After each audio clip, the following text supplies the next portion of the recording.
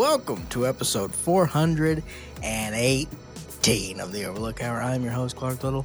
Along with me, as always, is the man sitting across the table from me.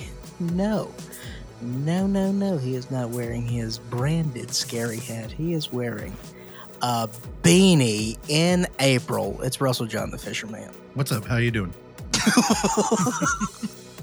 How are you today? I'm doing fine, sir. Good to hear.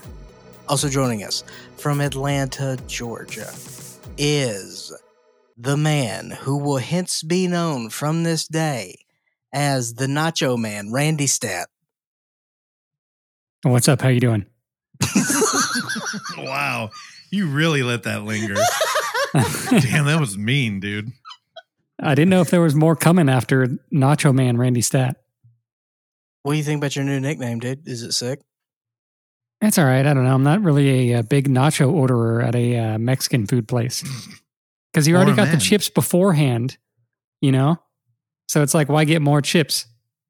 I got the free chips with salsa. I think you're limiting yourself with your nacho possibilities. That's what I'm thinking right now. I just, the chips and salsa is the appetizer. Then I want a different kind of bite for the meal, you know?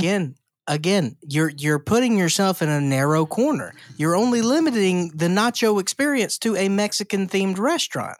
That is not the case at all, my friend. It's not a good movie snack, though, either, because it's too loud for a movie snack.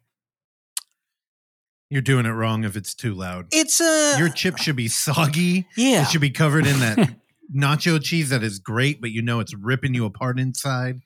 Also, if you're at a taqueria, dude, usually they pile on the toppings, and it's really hard to navigate. That's why you use the little paper bag of chips to whittle that down to make it manageable.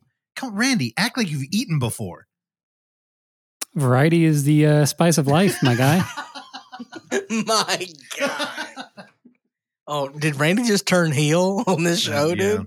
Nacho Guess Man. so. I don't even know what that means. Yeah, we got Randy's heel turn. All right, and Oksana Valerian Versace is here, but now I have to face a completely different direction. As we times are tough, dude. We rearrange the innards in this room. Oksana, how do you feel about that, sitting at the head of the table now, where you belong? I think it's the end of the table, and I can't see you anyway because you have sunglasses on. So again, I think it's wide open spaces, but there's nothing but shade. Mm-hmm. Anytime I go to that side of the room, which is the complete opposite side. So now your shade is surrounded the entire room. You're welcome. Thank you so much. All right. Well, did you have a good week? What was going on? What happened this week? Not a lot. Honestly, I thought not a lot happened, and then I realized they got 4 movies to talk about today. So I know I'm looking at the document. Yeah, you're a little behind. You only got 2. Last week you had 8. Friend, let me tell you something. I watched a lot of things. Oh shit! But I'm bringing 2 things to the table. You got bringing back an old segment. Oh no! Do I need the soundboard? Well, look at the first movie that I'm talking about. Oh, that's right. There you go. All right. By the way, we'll talk about when we get there, but boy, that was a rough start. Okay. I'm here for it. I had a weird experience with that movie we're keeping secret. So, well, what we also know is that I think you and I share that experience. Okay. I don't know. If it involved the Emerald Mistress. I get it, but I think we had different outcomes, though. Randy, that's slang for marijuana. Okay, good to know. All right. Yeah, Russ, what's up top? What are we talking about? Nothing. I'm ready to just move into it. Let's keep it slim. Is this it, man? Yeah, I know. I feel bad. It took 418 of these monkeys to get here. It took 40 minutes of milkshake talk that I brought on the show. Well, you bring it to the yard first. I know, and I'm making up for it. So what? Today is Sunday the 16th, and what is it? April? Oh my God! Correct. You're doing great.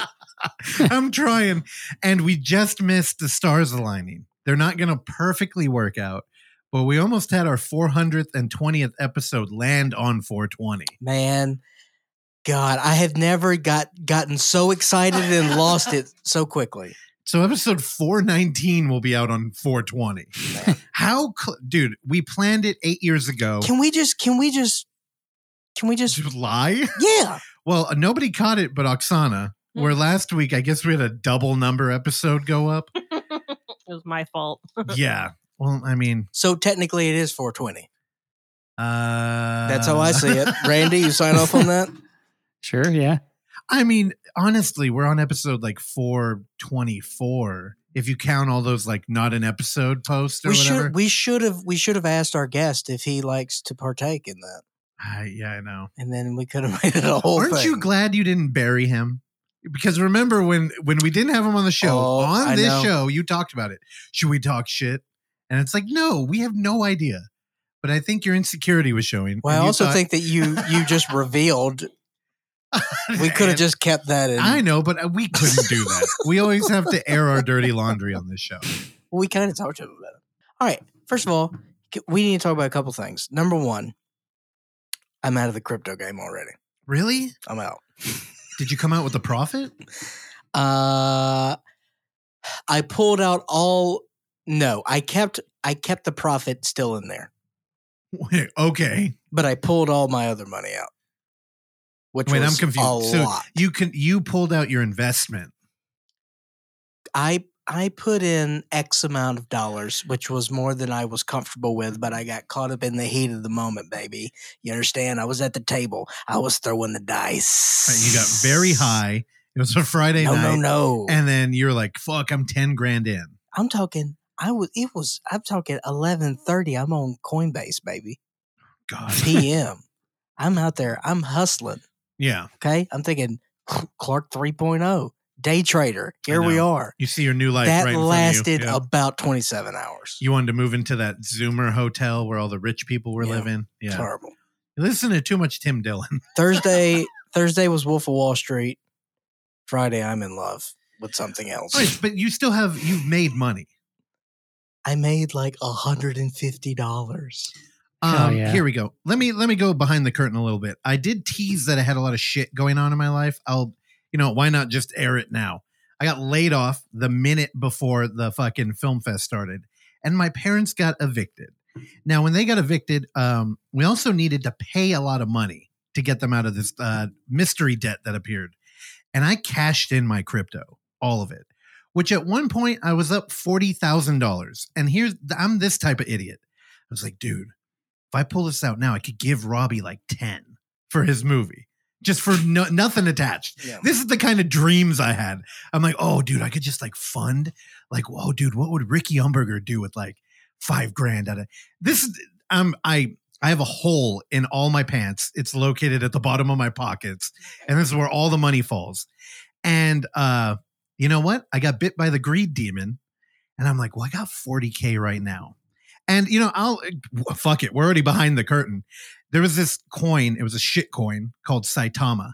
They're still muddying around. L2 coins, please. Okay. So thank you. They did update their coin. I'm not in it like that anymore.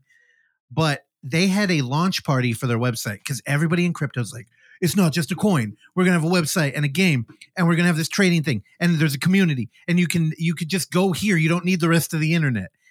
And everybody was like, okay, I mean, we're going to the moon clearly with this one. So whatever you say. So they went to Vegas. They had a launch party. They live streamed it. And they're like, oh, but the website's not coming up. So then people were like, well, then what are you partying for? Why are you there? The thing you're there for didn't happen. Why are you there? And they kept giving answers like, well, it's going to happen. And they're like, yeah, but you're there partying. Why? Sounds like the third season of Silicon Valley. Well, literally, like any live stream event, you got multiple screens going. And on my phone, I watched the little, somebody took a dive off the diving board, and it was the monetary value of this shit coin. And I kept thinking, these fucking fools. It's going to turn around tomorrow, and it's going to 10x, and I'm going to have $400,000. And these losers who just left, honestly, I should buy the dip. This is what happened. Long story short, I cashed that in to help pay my parents, and oh my god, it was bad. Yeah. Just to give a number, it was south of $5,000 that I ended up getting out of that. Yeah. So, I learned now if I ever have my toe in a little bit of profit, I'm shy now. If I get a nibble, I'm gone. Like hindsight. That's the thing is that I my intention was to tip my toe into the water. I was going deep sea fishing, baby. Yeah. Very quickly. And so I had to pull back. Good job. Had to pull back. Although I kept thinking when you told me, you're like, dude, I got some Bitcoin. And again, by some Bitcoin, I mean 0.0001 of a Bitcoin. Well, that was the thing. I wanted to keep that steady and just kind of keep that growing. Because it's the most stable. Yeah. So yeah, that was just going to be the base. And then I started dipping around. I had a lead on L2. I kept telling you, shitcoin, man. It was just it was riding that wave, baby. Yeah, and the whole time I kept getting notifications on my phone. Bitcoin's up, Ethereum's up, and when I cashed out of all that, it was very down. So down that California didn't even want any tax money out of it. So I was like, oh, that motherfucker. I kept thinking, how many times did I tell you, Oksana, I'm like, God, do you see Bitcoin's up? And she would just glare at me. Hell yeah. Like, and also, how fucking talking about crypto now just feels like you're an addict. Like, let it go, dude. And Randy, of course, congratulations. You got out on your Bitcoin prior to all this bullshit, and you turned it into a home. Yeah. So clearly we're doing something wrong. You still have some. Thanks, dude. A little bit. And it's all profit with Randy because he got drunk one night at a bar and put like $5 in, and now he's a millionaire. It was March of 2020, whatever day lockdown started in California. I did get drunk, and then I opened the Robinhood app and then put a little bit in, but it's grown quite a bit since then. That was probably, I don't know, the lowest it's been. I wasn't one of these people that got in like 10 years ago at like, $5 or anything. Yeah. Just to clear up my finances on the podcast. Thank you for that. And, my favorite story about Bitcoin treasure going out the door was the dude who bought like pizza with it. Yeah. Have you ever heard that story? No. He had a bunch and he was like, what am I doing with this? So he found a place that would take Bitcoin. Honestly, out here in San Francisco, there was a deli and he used to have it on the register. He was like, I take Bitcoin. At the Tanforan Mall, which is a mere 10-minute drive from this very location. You can still go in that ghost dead mall. Yeah. They still have kiosks, Bitcoin kiosks. Well, if you're going to play around in crypto, just do it in Bitcoin. And Ethereum, I'm even kind of like iffy on now. Those have been there for a decade. Yeah. Those kiosks. Man, I should have went there. I probably would have been jumped immediately. Yeah. The Tanforan dead mall gangs that are hanging out by the Bitcoin kiosk. It's rough out there. There you go. There's our movie. If we need to make a movie, let's make it about they're down on their luck. So they stake out a Bitcoin kiosk waiting for somebody coming in. When the only vendors left in the mall are jewelry stores and tennis shoes, it's time to move on. I thought you were going to make a Vim joke there. Dude, that's it. Vendors? Yeah, Vim vendors. Oh. You don't know highbrow art. Me and Randy need to hang out more. I know, dude. I've never been to Paris, Texas, and I never will. Watch Wings of Desire. Columbo's in it. Oh, I love a Columbo. And Nick Cave is in it. I almost said Nick Cage. Nicky C's in there? Nick Cave's in it, yeah. What was he, like 12? No, there's like a performance scene where Nick Cave is playing, and I don't know, he's probably in it for like a minute, something like that. Is he in the birthday party? That's a good question, actually. I'm not sure when like the time period is. I like the birthday party. Now, remember, all of the American culture that makes an appearance in that movie is actually a satire about how bad our taste is. Yeah, so him being a part of that movie is actually an insult. I get it. Yeah, it's But yay, art. He redeemed himself by becoming the Scream icon. Because the red right hand made what? It played twice in Scream 5. Dude, I love it. That song makes me think of Scream now when I hear it. So I was in my car. Someone else was in my car. That song came on. Did they make it out? Were they in the trunk? What is this? I do have speakers in the trunk.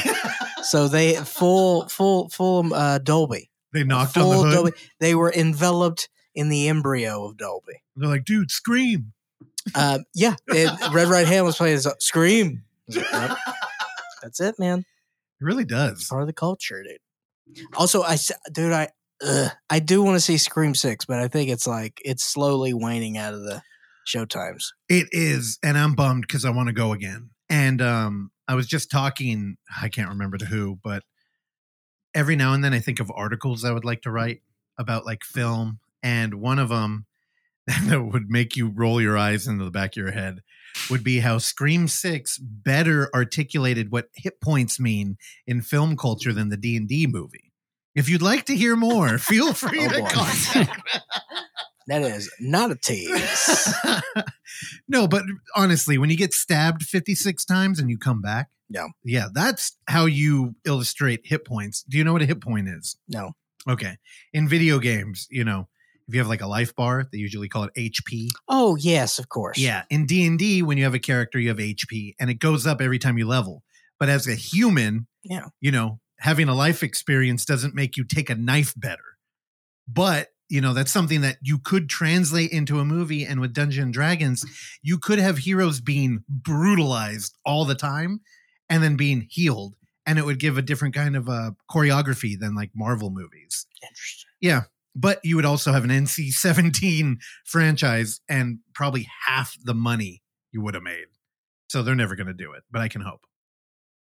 I earned those HP points in GTA 5, baby. Do you? You have hit points in that? Dog, all I do is hit. Now, let me be clear. If you just have a red bar that goes down, that's not hit points. You need a number value. It says HP and it goes...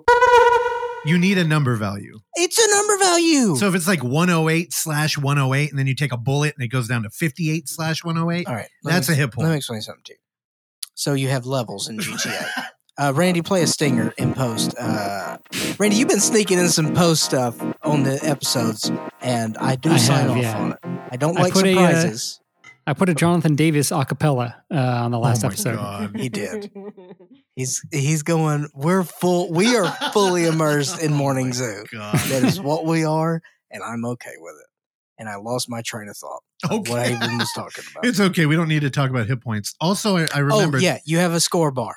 All right. Oh, so damn it. my level's like 52. That's decent. All right. I've put in that's more hours than I would care to imagine how it got me to level 52. I started racing a little bit in GTA. Then you start seeing all these monsters come out of the darkness. Mm-hmm. I saw someone with an 800 level. And I was like, how is that even a thing? Then an 8,000 came up. Oh, it's cool. There's no cap. These people, they're gods. Yeah. It's like they don't even exist. They just vanish. Mm-hmm. They have special powers. They cheat. I hate them. But they earned that. But that doesn't mean that I have to like them. Yeah. The problem is, and they're scum. This is coming from somebody who played a lot of MMORPGs in my life. God bless you. That's a massive multiplayer online RPG role-playing game. The thing is, you learn it's all about the time you put into it. So there's really no like skill backing it. Like with the racing there is, but it's kind of that get good culture, which I think you deserve more props than an MMORPG. But I don't know if I told you when I was working at Ramen Hero, which I think may be gone now during the lockdown. Oh, so sorry to hear that. Their business model was that they were delivery ramen, but it was gourmet. So the dude who owned it was a Japanese chef who would come out and kind of, it was like, who was really from Milwaukee? No, he was so polite. Then he had his like lackey under him who pretended to be polite, but they had a bunch of idiots working there. There were 3 people. I was one of them. And a bunch of idiots. Yeah, and one of them. 3. Well, one of them looked like the kind of guy who would walk around with a skateboard and like a joint over in, behind his ear. And it's like, how Randy? did you get here? That dude told me the hobby that he liked to partake in was not skating. Mm-mm. It was building racing courses for Grand Theft Auto. And he was one of those dudes that had been playing it since launch. Oh, and he would just talk. He's like, yeah, man, there's a lot of skill in the design of making a loop-de-loop in this game. And I was just like, what the fuck are you talking about? Yeah. He's like, oh, you've never done sky racing? That's where there's no floor. And you just... I don't do that shit. Yeah. He was one of those dudes. And he took it. He's like, I have YouTube videos. And I'm like, okay. And I meant to check. Honestly, I'm kind of interested. I may have seen him, to be honest. I should probably. He was a weirdo. Yeah. Well, I know. So the other guy's doing the Sky GTA videos are outstanding citizens. Yeah, I don't know. If you were kind of not a character doing that, then you're a serial killer. Well, either that or you're British. Yeah. The British can get away with it. Yeah, it's really weird. Honestly. Because I've seen a lot of stupid video game stuff that's British, and it seems like, okay, you make this seem normal. Mm-hmm. Because you talk about, putting it in the boot of your car. A lot of the early content creators that surrounded Gothic King Cobra were British, like Bite Size Cobra. And somehow, even though they're kind of mining content out of a lolcow, I know it's a lot of weird words there, but they don't seem like, I don't know, parasitic in any way. Yeah. And then you get an American dude who does it and you're like, you're a piece of shit and I hate you. Yeah. Logan Paul. Well, I think Boglum Chronicles is like that. I know if you follow it, but Bite Size Cobra, I'm like, he's respectable. Yeah. What he does is documentary. That's right. The Brits, we like the ratio of Brits we love to Brits we hate. It's not even close. The Brits we love, an infinite number. The Brits we hate, we can probably name them right now. Is this a new segment you're doing? James Corden. The Brits we love, the Brits we hate. Randy, that's another one. Oh, I'd love to hear what Randy played for that one. James Corden. Uh-huh. Who else we got? What about every reality TV show has to have the mean British judge? Piers Morgan. Okay. Piers Morgan, we don't like.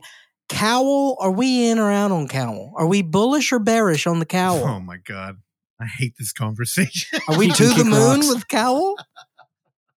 I think he's authentically like who he portrays, so I'm in. Well, he's starting to look more like a marionette. He's got moobs in a weird way. He's got moobs, and he put the moob juice in his face. Well, he's wearing those like tight Steve Jobs turtlenecks too, and it really accentuates them. He looks like a Funko Pop now. That's a really harmful insult. Dude, look at his face. Google Simon Cowell today. He looks like a Funko. All right, let's try this again. Let's try and launch this thing again while we're talking about YouTube. Terrell appeared on the podcast Films at Home. Go check that out. Another BlueTube guy, he reached out to Terrell because he does unboxing videos too. And he was like, my God, man. Like, again, Films at Home, you may not have heard of him before, or you might have. He's got like 100,000 subscribers. And in the community, he's somebody. And he tapped into Terrell because he needed some of that energy and was like, dude, I do unboxing videos, but God, I am boring. And, it was only solidified in his mind after watching Terrell do it. So if you're not watching his videos, do that. Correct your life. And then check out the Films at Home.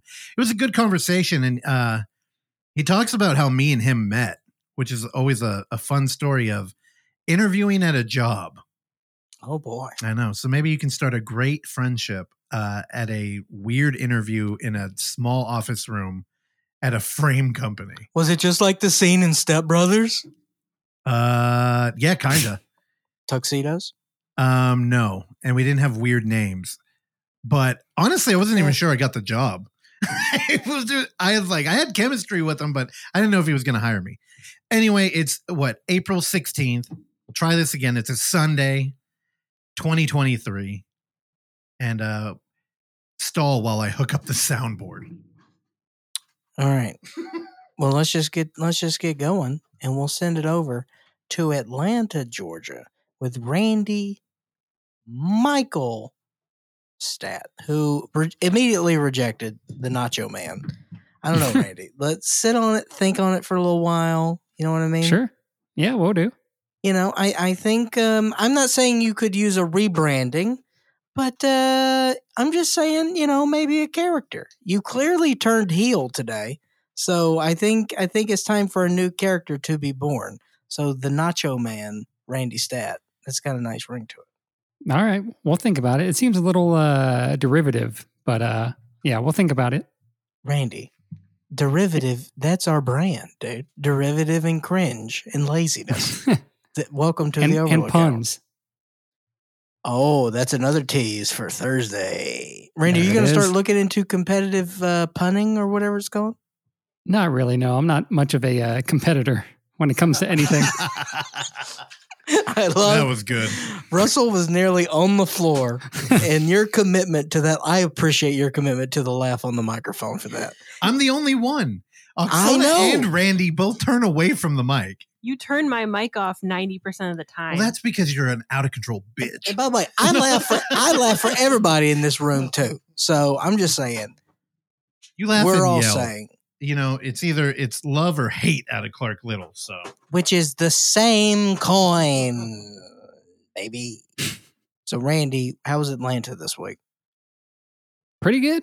Same old. I went to a show on Friday night with my buddy Christian and Hannah. That was very fun. I saw the band Shoo Shoo, which I had seen their records God bless you.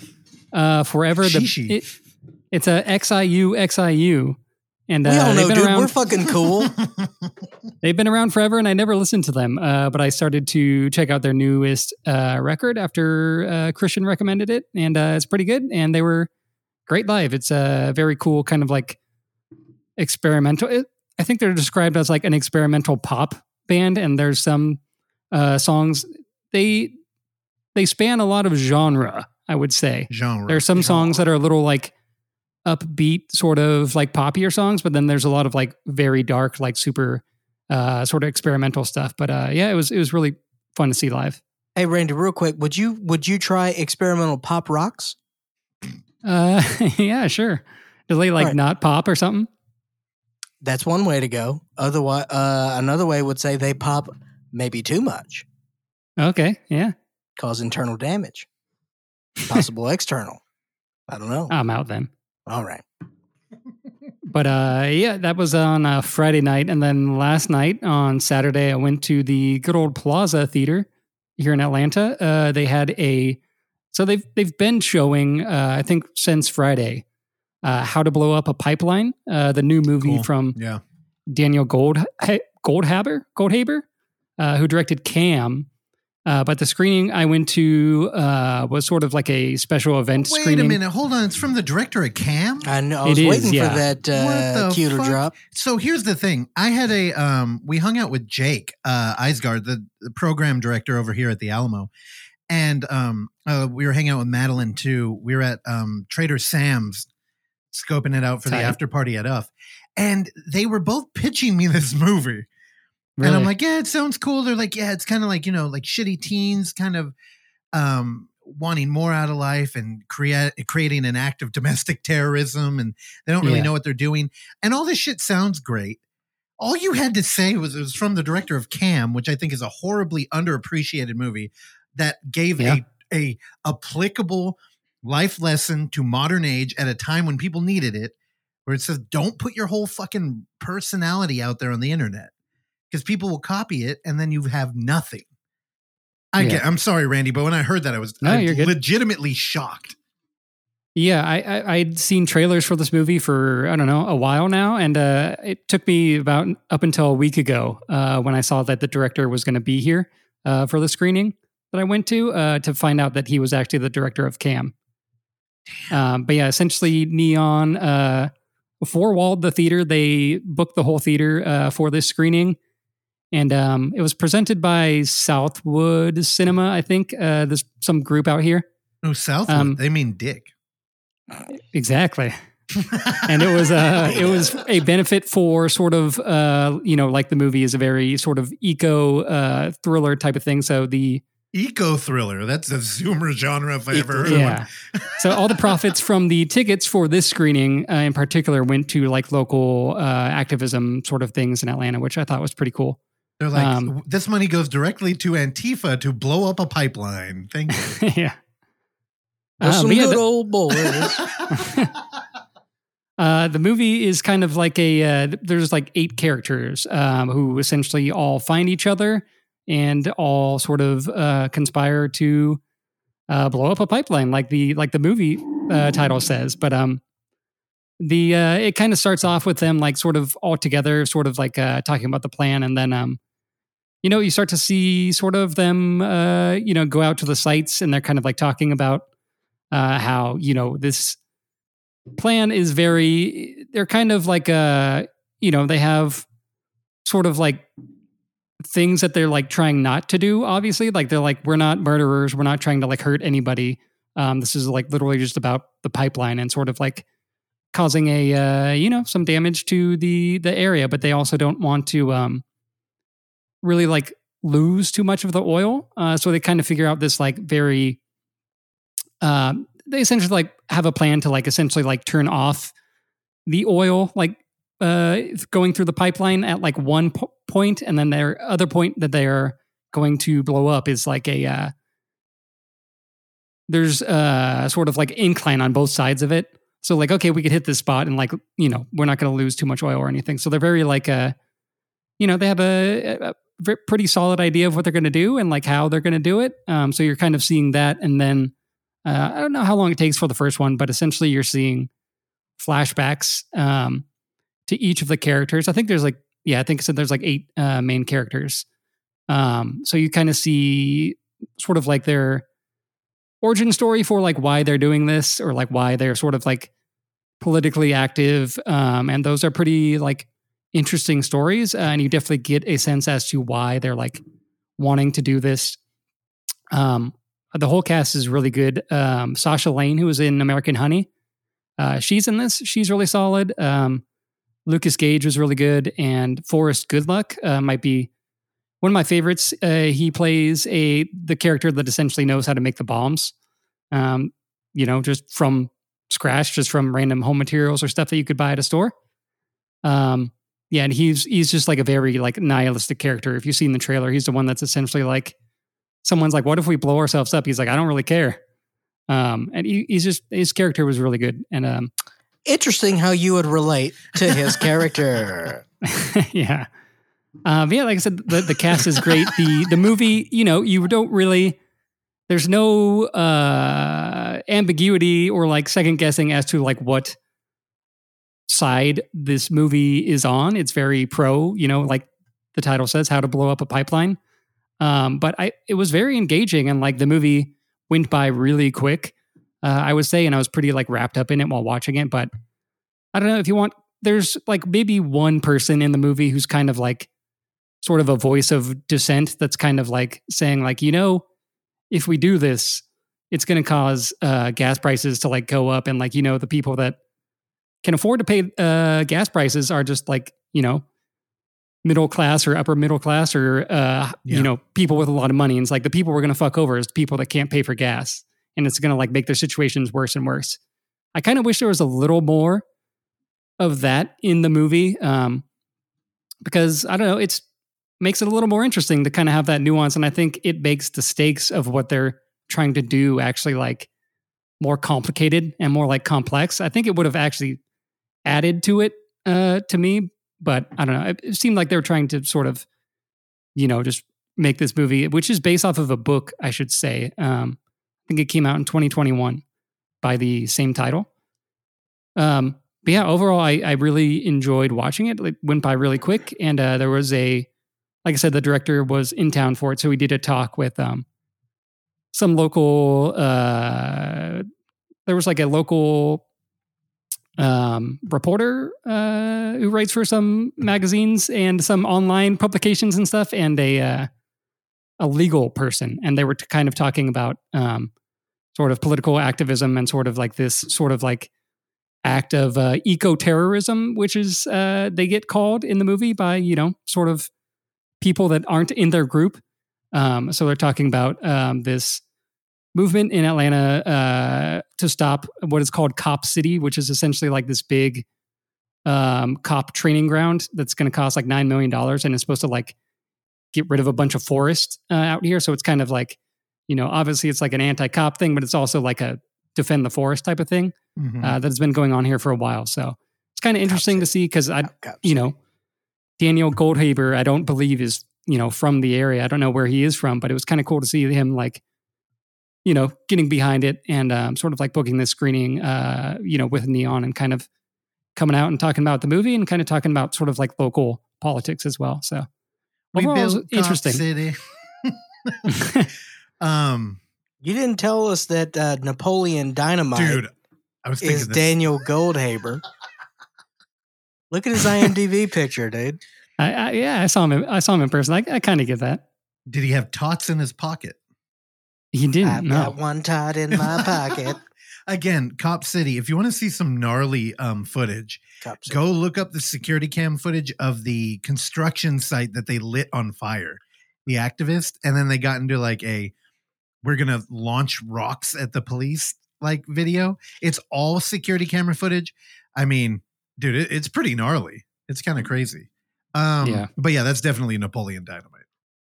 That's so clear. How tall is he, Randy? I don't know. He was sitting down in a chair, so I don't know. Probably a solid 5'10". Right. Uninteresting. All right, he towers over me. I was hoping anywhere between 6'8" and 6'11". Randy, I am a little bummed to hear that there wasn't more nuance in this movie. Yeah. I love a radical child. It was actually the name of this podcast originally. It didn't test well. It didn't take well.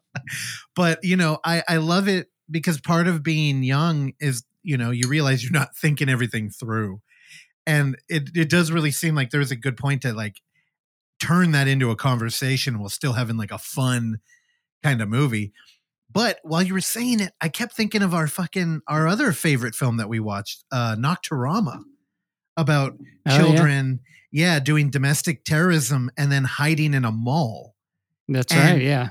Kind of like the irony of like, take the system down and then hang out in a mall, which is completely a construct of like, Western culture, like capitalism. Like that movie, it almost shot itself in the foot by having a huge amount of nuance because it's like half action movie, half like slow cinema, existential horror. Where I don't know how does what the hell is this called? How to Blow Up a Pipe? I always think that's not the name of the movie. How to Blow Up a Pipeline. Yeah, I don't know. Does this how does it feel pace wise? Because you mentioned American Honey, and that's kind of the vibe I get looking at it. No, definitely not. It's definitely feels like a heist movie. Oh, okay. So the director, there's an article I think where he cites sort of like influences for this movie. He cites some pretty big, very like up there movies. So he cites Ocean's 11 for one, Battle of Algiers, and I think there was a Fassbender film. But yeah, it definitely feels like a heist movie. It definitely feels like, a little, you're going sort of back and forth in the timeline with the flashbacks and stuff. So there's a little, Reservoir Dogs was one too. Okay. So it's very, very, very fast paced. I would say like by the time it ended, I was like, oh wow, I didn't feel like we had reached an ending yet besides, sort of what happens in the movie. It went by quick. So it definitely is like a pretty tense thriller. Some of the flashbacks happen like right at a very sort of like cliffhanger-y sort of moment. So there's something that like happens in the movie and then it like goes right into a flashback. And so it kind of like keeps you on like the edge of your seat a little bit. And I would say that flashbacks are relatively like economical and like short. And it's pretty like to the point where it just sort of like gives you like the reason why they're there. Because I think it could have like lost a little bit of that tension if like, the flashbacks were too long or kind of like going into stuff that's like not really related to the movie as much. So I thought that was really good. But yeah, overall the craft is really good and like the tone and the pacing like worked really well. All right. And what's the runtime? I think it's under 2. It's okay. We should check 104 minutes. Wait, that's 2. Hour 43. Hour 43. Okay. Quick math over there. I know, I couldn't do it. How many stars, Randy? I think give it a 3.5. Like I said, I like a messier movie, movie with a little more ambiguity and maybe a little more stuff to chew on. I just don't think that's the movie that they were trying to make, and I think they made a good movie that is pretty thrilling and like fast paced. So just maybe not entirely for me, but yeah, it's good. Great. So it's pro-terrorism. Cool. Thanks, Yeah. everybody. Domestic terrorism. Oh, even which better. is vogue right now. It is. What a great time to be alive. Speaking of that, Randy, talk about the British skinny woman. Yeah, I watched the Hulu movie, The Boston Strangler, or just Boston Strangler, which came out earlier this year with Keira Knightley, Carrie Coon, and Chris Cooper. A lot of C's. I know. A lot of C's. A lot, dude. Look at double K, double C, double C. Dang. I think there's a Bill Camp in a scene too. So yeah, a lot of really solid actors. But essentially, this is about the Dasmalchian. I don't know who that is. Yeah, you know him. He's got the weird face. Character actor. Dasmalchian. You know him. Okay. Okay, yeah, I see him now. Essentially, yeah, it is about Laura McLaughlin, who was the reporter who sort of was first connected to the murders of the Boston Strangler, and the one that kind of like started to sort of like draw comparisons through, each of the murders, and kind of like she was working for a newspaper, and this wasn't really her beat type of thing, but she's like, I really, kind of want to like look into this. I feel like people aren't really like looking into it or like drawing connections. She kind of comes up with one thing early on that like seems pretty obvious, but like seems like people aren't really looking into it. So she kind of like sort of after hours, her boss essentially is like, you still got to like do your job. She's like, what if I do this like, on my own time? And he's like, okay, cool. And we'll like publish it. I don't have to pay you. Go for it. Yeah, exactly. And then she sort of gets teamed up with Jean Cole, who is played by Carrie Coon, who is very good as well. And yeah, it's essentially, it's one of those sort of journalism sort of movies, sort of like a process movie. It kind of reminds you of, although not as good as Zodiac. Zodiac is probably, up there with, one of my favorite types of these movies. But yeah, it's kind of like, one of those sort of movies like Dark Waters, or what's the Catholic Church one? Spotlight. Exorcist. Spotlight. Yeah. So it's a genre of movie that I really like. So I dug it enough, but it's not terribly great. I don't know. I don't remember a whole lot about it, but like I was watching it and I was like, okay, I like this type of movie. Like this is like kind of like my thing, but I don't know. I watched it earlier this morning and it kind of has faded a little bit since, but yeah. It's out there on Hulu if like this is your type of genre. Hulu is definitely not where I go for my genre films. Yeah. It's also annoying that you pay for Hulu and there's commercials during the movies too. Although, so I'll tell you right now, Huluween rocks the house down, dude. That's true. I tried to make a Hubie Halloween, but it's like it's Hulu Halloween. It's the same thing. Your mouth was moving, but like nothing was coming out. Hubie Halloween? Hubie Halloween rips. Watch that instead of Boston Strangler. There you go. Oh my god! Yeah, that's about it. I didn't watch a whole lot this week. I started watching season 3 of Dave. I haven't started. It's pretty good stuff. I mean, if you like the last couple seasons, it's more of that. It's creative. It's fun. I'm a fan. There you go. Now, Randy Michael, how many stars on Boston Strangler? I got a 2.5 feeling out of you. 3. I rated it right after I watched it when I was like kind of high on it. So I've rated it a 3. But yeah, it might be a 2.5. Yeah, I'm Clark is correct. Your rundown of it felt like a 2.5, but 2.5. Yeah. I could feel Yeah. I feel like you're a Knightley fan. Is that true? I like Keira Knightley. Yeah, she's good. God, you're such an incel, dude. Voluntary. Volcel. Oh, you're a Volcel. Yep. Oh, ooh. Sounds like a Pokemon. That sounds like a Transformer. Idiot. That's that tight. trailer's it. That new movie. That's a good trailer. Dude, that's a trailer. Have you seen it? No. The Transformers are animals now, dude. Yeah. It's sick. I haven't seen it, but This may be the only Transformer movie I ever see. why? I've never seen a single one. Oh, you hate cinema. Never seen it. How many have you seen? Thank you so much. I saw the LaBouffe one. That's like 8 of them. I know. I watched the first one. I'm a huge Megan Fox fan, and when it came out, the news how she was Hey, treated. did he retire? What's he Who? doing? LaBeef. I don't know. Didn't he get canceled or something? I have no idea. Yeah, Randy, you get Google. He got canceled? Yeah, there was some allegations that I think when he was dating FKA Twigs that he beat her or something. So Who? FKA Twigs, she's a musician that I've never listened to. FKA Twigs. Dude, it's weird that you're referring to her by her Reddit name. What's her Christian name? Not her license plate. What is she, Elon's daughter or something? What the fuck's up with his name? Oh my goodness. Okay. You guys aren't down with FKA? No, but I am down Formerly with Beast known Wars. as Twigs? No. Here's the thing. Beast Wars is Transformers where they were all animals. Is that what the movie's going to be? Oh, bro, she dated Robert Pattinson too? Okay, I see what's Hell happening. yeah. Yeah, she liked to be strangled, clearly. Just like Randy Yeah, likes she's one of these attractive people that looks like a gray alien. Oh, what do you mean? Like an A24 broad? Big, narrow. Speaking of which, she's big head, currently narrow cheeks. Wait, hold on. Go ahead, Randy. I said, speaking of which, I think he's currently dating or married to Mia Goth. The beef. There you go. That's it right. continues. She's into it though. Yeah, she's talented too. Yeah.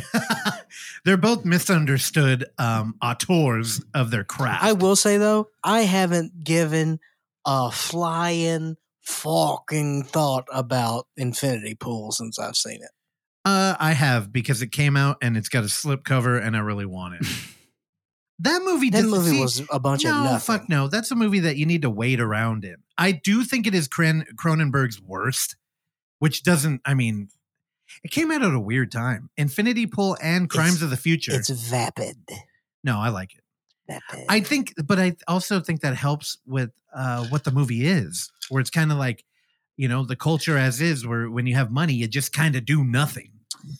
You just kind of fuck around a little bit, but you're not really doing anything. If I may, I don't know if Skarsgård was the best for that role.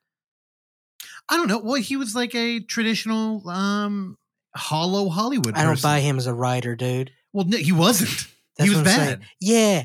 That's the point. Because he's too pretty. No, okay, don't Kim He's Novak me. too You know what? Here's the thing. pretty. He worked for the role because he was being played. The thing is, I think audiences aren't used to He's a good mark. They're not taking in the digital information. We kind of have to play ball in the world. The problem for me is that I think the last thing I had seen him in, and probably the rest of the country, is The Northman. The Northman, when I know. he was fucking kicking ass. Yeah, how do you go from king to cuck, dude? That's what I'm saying. You know? I fell asleep during The Northman. Oh, you're such... That's Bro. because you have low T, and it shows. This is You true. need to go drink some semen. And is that how you get testosterone? Yes, continue doing so. And then go watch The Northman again. And do some mushrooms. And jerk Hell off yeah. while you do it. Yeah. Somebody else.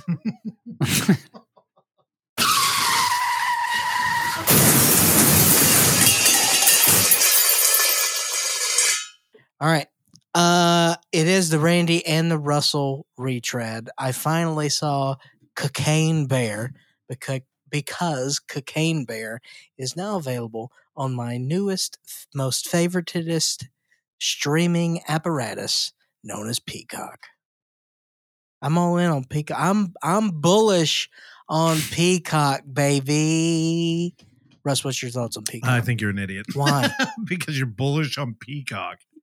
Nah, don't as give a fuck. as I stated, I'm back in on professional wrestling. And that's okay. the network for professional wrestling and for Cocaine Bear. You're like a weird Fairweather fan. You're like somebody who says, I love the NFL, but I only watch the Super Bowl. Let me explain something. No. Again, I have committed a life around football. So I can do as I can go in and out as I please. That commitment is there. Don't you dare lose it. When you're in the game, you're in the game. We'll see you next week. Cocaine Bear.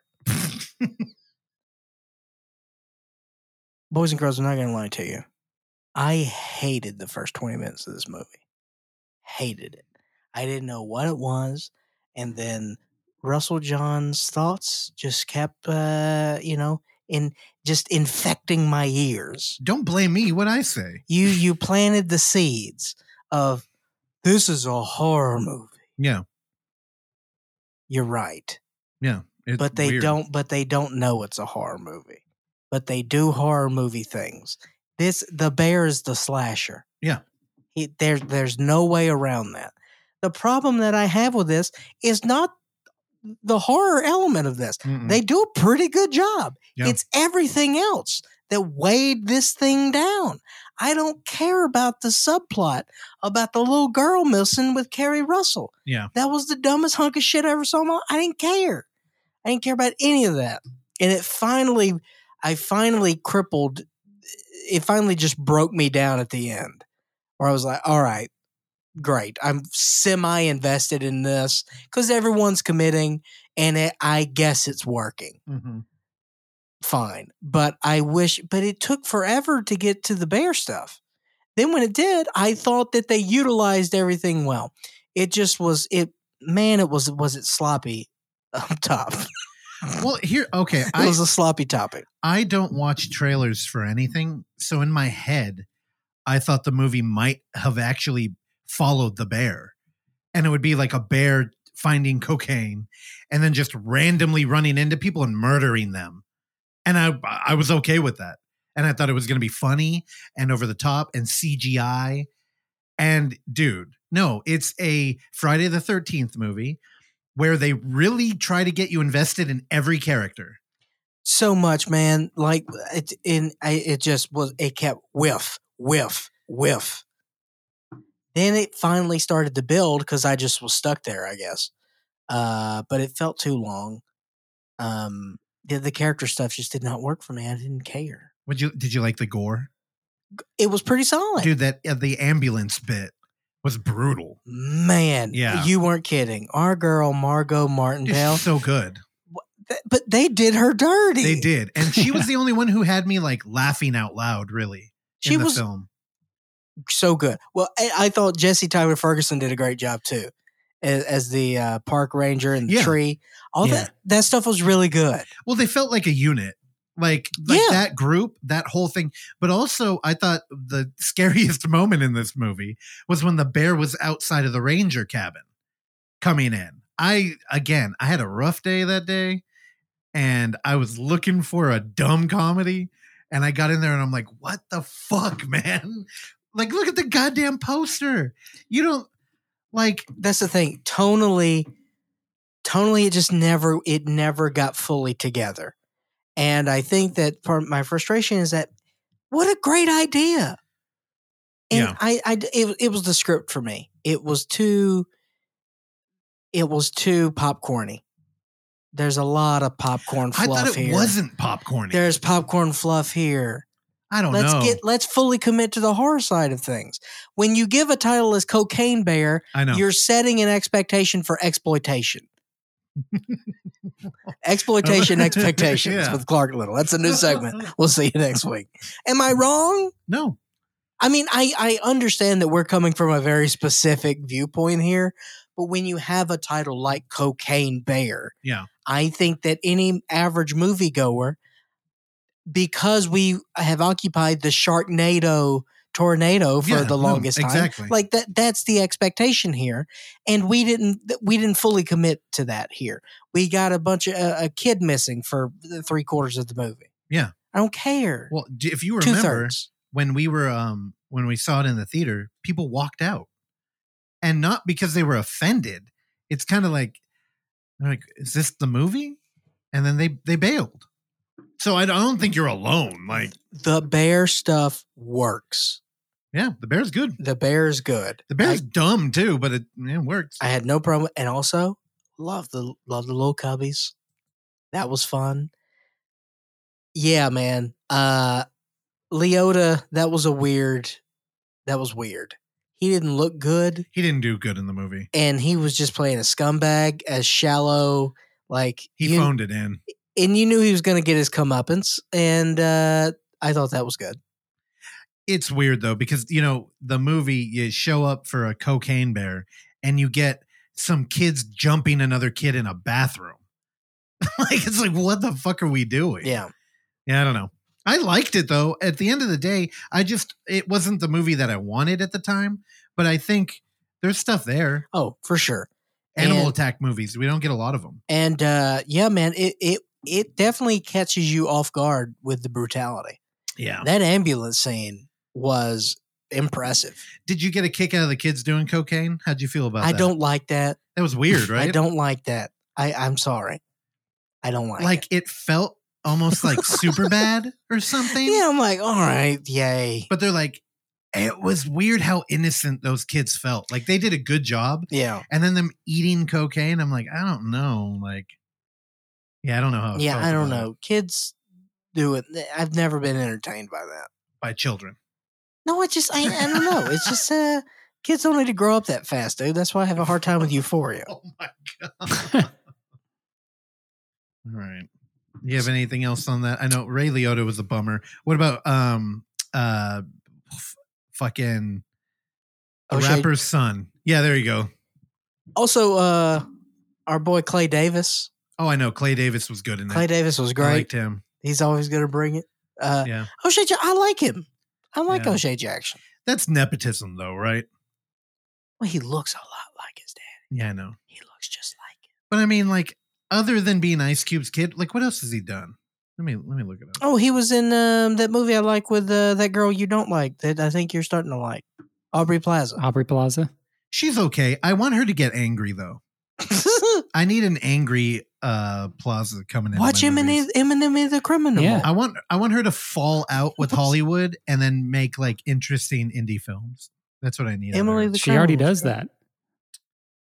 All right. I remember he did Straight Outta Compton. Yeah, he was on Ingrid Goes Oh, West. Den of Thieves. I watched that. Well, that's a fucking cool guy movie. Oh, it 100%. He plays a character named Donnie Wilson. Dude, Den of Thieves is sick. Yeah, I mean, he's done some work, but I'm like, oh God, he was in Obi-Wan Kenobi. Oh, yeah. I ain't watched none of that. Whatever. Okay. I'm done with He was okay. I was looking for him to like make me laugh in this movie too. And I'm like, oh, he's not like a bad actor. Well, that's an interesting expectation. I thought this movie was going to be like fucking American Pie or something. Why? Because it was called Cocaine Bear. See, we all came. I thought the bear was going to like mutilate somebody and then rape them. Well, we thought that. Then he went to sleep. Yeah, I know. I was hoping, like, don't rape this dude right now, dude. I don't want this. Randy, did you not like this movie? Is that right? It's kind of meh. Yeah, tonally, it was weird for me. It felt like it was a little too goofy. Yeah, I don't know. I don't remember a whole lot about it. Like I said, I like the gore stuff. The Margot Martindale kill was good. She's very good in it. But yeah, I don't know. Totally, it was just kind of like a little all over the place to me, and it kind of felt like an SNL skit of an 80s movie sometimes. Yeah, that's fair. Sketch, not skit. Honestly, like Air was a very 80s movie, and it had we complained about the needle drops in Air, but besides those, it felt genuinely 80s, as this felt like, weren't the 80s like wacky and like all this like stuff happened? Yeah. I don't know. Yeah, it's funny. I watched when Terrell went on the Peaches Christ podcast, we were looking a lot at Fright Night, kind of like commentary. And one of the most interesting things I'd heard was that Fright Night really captured the 80s, where a lot of it was just left over from the 70s. So like home interior was really dull. You had a lot of like wood panel, like bad carpeting. A lot of the clothing was really like bland, like just flat khaki colors and stuff. Like it wasn't vibrant, garish, like everybody's in a leotard working out vibe. Yeah. And I've really started to appreciate that. Like it's a weird nostalgia era. And in this movie, no. It was zany 80s time. Yeah, but it's just because the needle drops and all that. That was lame. At no point did I really feel immersed in the 80s or whatever. It's just like, all right, y'all are playing cosplay. It's just so stupid. Yeah, I don't know. Right. I did like I would 100% love a full size Smokey the Bear poster though. Oh yeah, that'd be awesome. All right, Cocaine Bear. How many? 2 stars. Okay. Really? No, I don't know. 3.5. Okay, Randy. Thanks for. Last night, perusing on now, Russell. You just mentioned that Hulu is not the platform to peruse for your horror movies. No, the one that is Amazon. I thought you were going to say Peacock. I thought it was still on there. No. Yeah. Look, that's the thing. It's like, you got to know what tools you have in your toolbox. Okay, I can get on board. I got my Peacock tool. Oh, boy, that's a lot to play with there. Amazon Prime. Lucky bastard. As Randy leaves at the most important part, where I think he may like this movie. I don't know. Now, that's why I actually don't know a whole lot of backstory on this movie. I watched this last night as a blind watch. I didn't know anything about it. And then I had to check in with you today to see if you had any history with this, because this is a found footage film. And that is protocol here at Overlook Mountain, is that we have to check in regarding the found footage element. So you gave me the blessing that you knew a little bit about this movie, right? Mm-hmm. Not a ton, but this movie is nearly a decade. It came out in 2014. It's called Lucky Bastard by director Robert Nathan. A fan is invited to take part in a porn video with his favorite porn star. He is romantically rejected and goes on a killing spree on location. That is what we know. And as we said, this is a found footage film. So it very much falls in the line of this is an actual scenario that was played out in pornography in the, I'd say, early to mid aughts, somewhere in that. It was like a Bang a Fan scenario. And all highly scripted. And the way that the movie plays on that, it follows that format, and it kind of goes behind the curtain there. So I could see that, there was a thoughtful approach here to the industry as a whole, and they kind of played into that. So that was refreshing to see, is that, they're not pulling any punches in any direction, and it's not like a negative look at the industry. So I thought that was that as a whole was interesting. As far as the performances here are pretty good. This thing is very, very, very watchable. Which is interesting given its rating, which is NC-17. So that's the interesting bit here. And that, I'm going to be completely clear, that is what pulled my interest on Amazon Prime. Randy, I'm out there on these streets. You understand? I don't see an NC-17 every day. You're out there. How often are you seeing an NC-17? Not often. I don't even know what NC stands for. No children under 17. What did you think? I didn't know. Boy, the endless fountain of improv of Randy Stan. Yeah. So here's now. All right. I want to keep, because I know you want to watch this now. So I won't. Yeah, you can talk.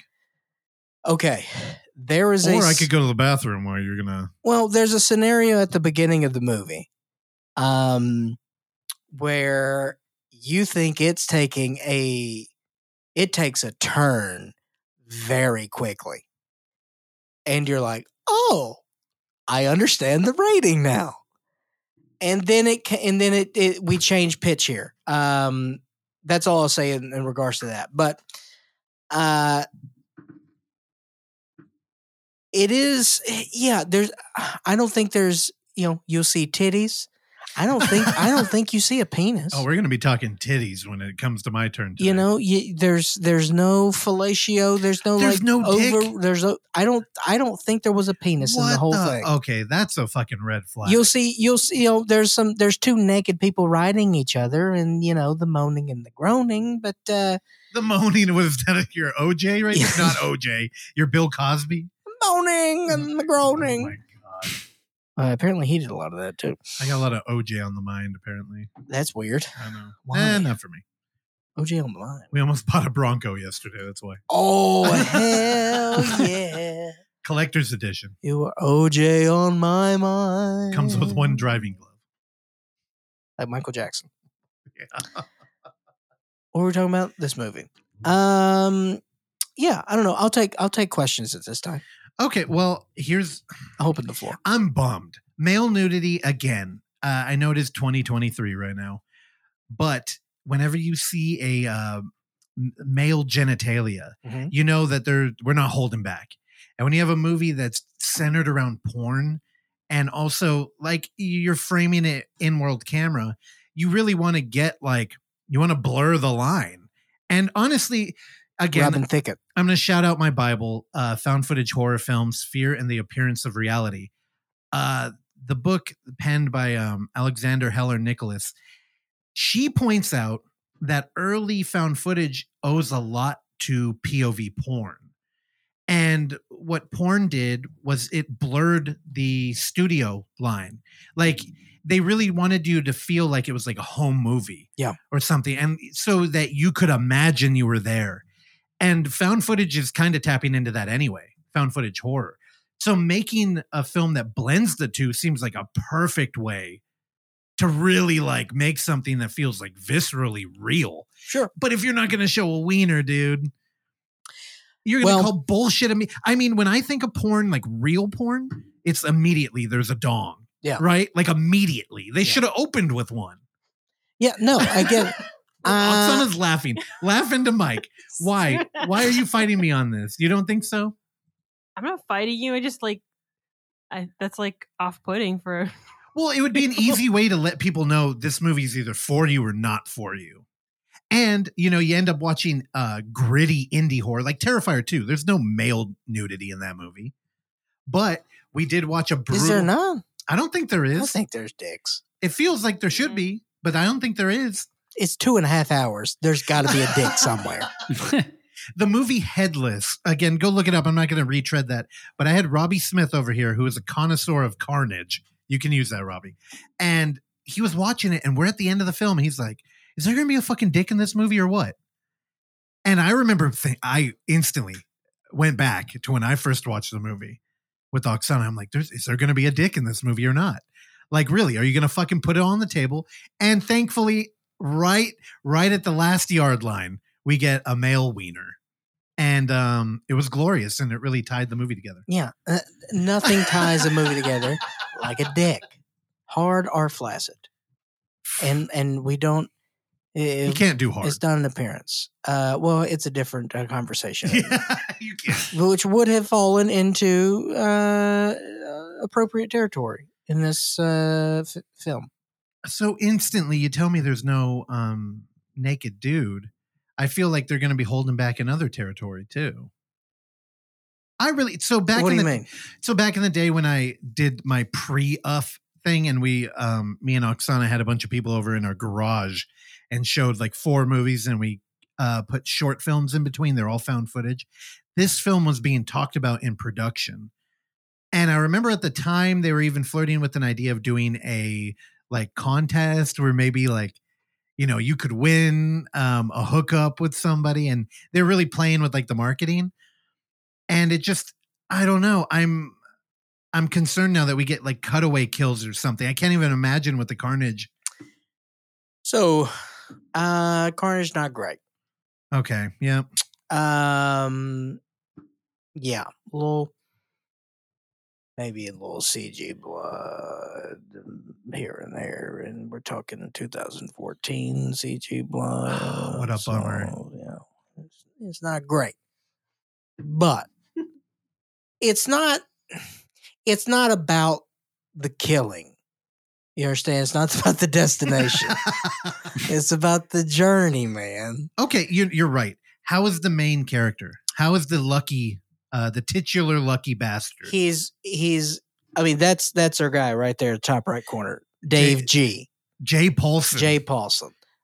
So yeah, you look at that guy, you get creepy incel vibes, kind of, right? Yep. Just a pale gentleman, ginger, receding hairline. Randy, I really wanted to put in that ginger to separate from describing you. So, yeah, it's just, I mean, he does a very good job here. And you can tell he's a polished actor. Yeah, he's great at being unsettled. Weird. I thought for sure he was like an indie one-off guy. I just pulled him up on IMDb. He's got a lot of credits under his belt. Well, dude, he was on Mad Men before this, dude. Oh shit. Okay. I think he had a bit. Does he carry the movie? Is he at least entertaining? No. Well, he is entertaining. Okay. I said no because he doesn't carry the movie. Betsy Rue. Okay. She plays Ashley Saint. She is the porn star that is the center of this movie. She does a fantastic job. And this is the first time I had been on her page. So yeah, she's been around too. She's in My Bloody Valentine. Yeah. Nightblade? What is that? Oh, she was in Miss March, The Heartbreak Kid. I don't know what Nightblade is. But she's fantastic. Oh, Halloween too. There you go. Yeah, she's great. And True Blood, your favorite. Oh, look at that. NCIS, your favorite. Oh. Bones, Randy's favorite. Yeah, fantastic. She plays a mom too, and that obviously plays into the storyline, and she just kind of is a lunch pail porn star. All right, she's there for the work. She does the work. And if the work is fucking people, that's what she does. She's like, I like to fuck. I fuck on camera. I can do it for my kids, and I hope they appreciate it. That's it. So that's it. It's a job, but you can tell when the first time you see her on camera, like any set she walks into, she's the veteran. She's running the show. Yeah. And you just kind of get that authoritative feel from her, and it's welcome. Because it's authoritative, but you also feel comfortable with her, because she does come across as very matronly, more than anything, which is interesting in this dynamic that's playing. And I think that the chemistry that she has or lack therein with Jay Paulson's character is good because it's uncomfortable. And the guy running the site, Don McManus, click on that guy. He looked familiar to me too. He kind of looks like if Stephen Biro was portrayed in like a movie. Yeah. Again, Stephen Biro is the head of Unearthed Pictures. Oh, whoa! He does a voice in fucking what the fuck is the name of that game? Oh, he's been in 162 things. This man is. Life is Strange? Is that what it's called, Oksana? He's a working man. Man, I love watching other people. He was in Paranormal Activity, The Ghost Dimension. Yeah, but I just saw a video game that I like him in. That's what I'm really concerned about. Fuck found footage. He's in Kill Theory. Oh, he was in Cirque du Freak, The Vampire's Assistant? Dude, fuck oh, my. Yeah, he's good. Again, the kills, that's not the selling point of this movie. They're not great. And then at the end, he goes to a gun and just shoots people. It's just like CG gunshots. And we're like, okay, maybe they spent all their budget on the house. I don't know. That's just how it goes sometimes. You could tell that this whole thing was shoestring, but it's solid. This is a nice little movie. The Valhalla Murders? Oh, he did God of War Ragnarok too. He was in Under the Silver Lake as well, which rips. Dude. You've seen his face, man. He's been around. The great Don McManus. What is the name of that game? 5 stars to Life Don is Strange? McManus. Those games are so interesting to me where it's just like you are navigating a choose your own adventure, basically. Like they're way more fun than they should be. And that game, oh my God, it's emotional. I love it. Sorry. I saw that trailer playing on IMDb. Don McManus, 5 stars. Is the movie titillating? No. Okay. No, it's not. At all. Damn. You came in here and I was all pumped to watch it, and I feel like you just talked me out of it. No, again, I think it's a nice little movie. Here's an idea for a found footage movie. Why not just get a real porn star and follow them around cinema verite style while they actually do one of these? I feel like that would be, well, I guess that would just be a real documentary, but it sounds like it would be a horrific event. All right, so you want so they don't do that anymore. Let's get Frederick Wiseman. Oh, yeah, exactly. To follow around Riley Reid. Dude. And that's something. What is the new Twitch? Are you up on this? It seems like you'd be into it. Also, if they fucked, I'd watch that too. What's it called, Oksana? Do you remember?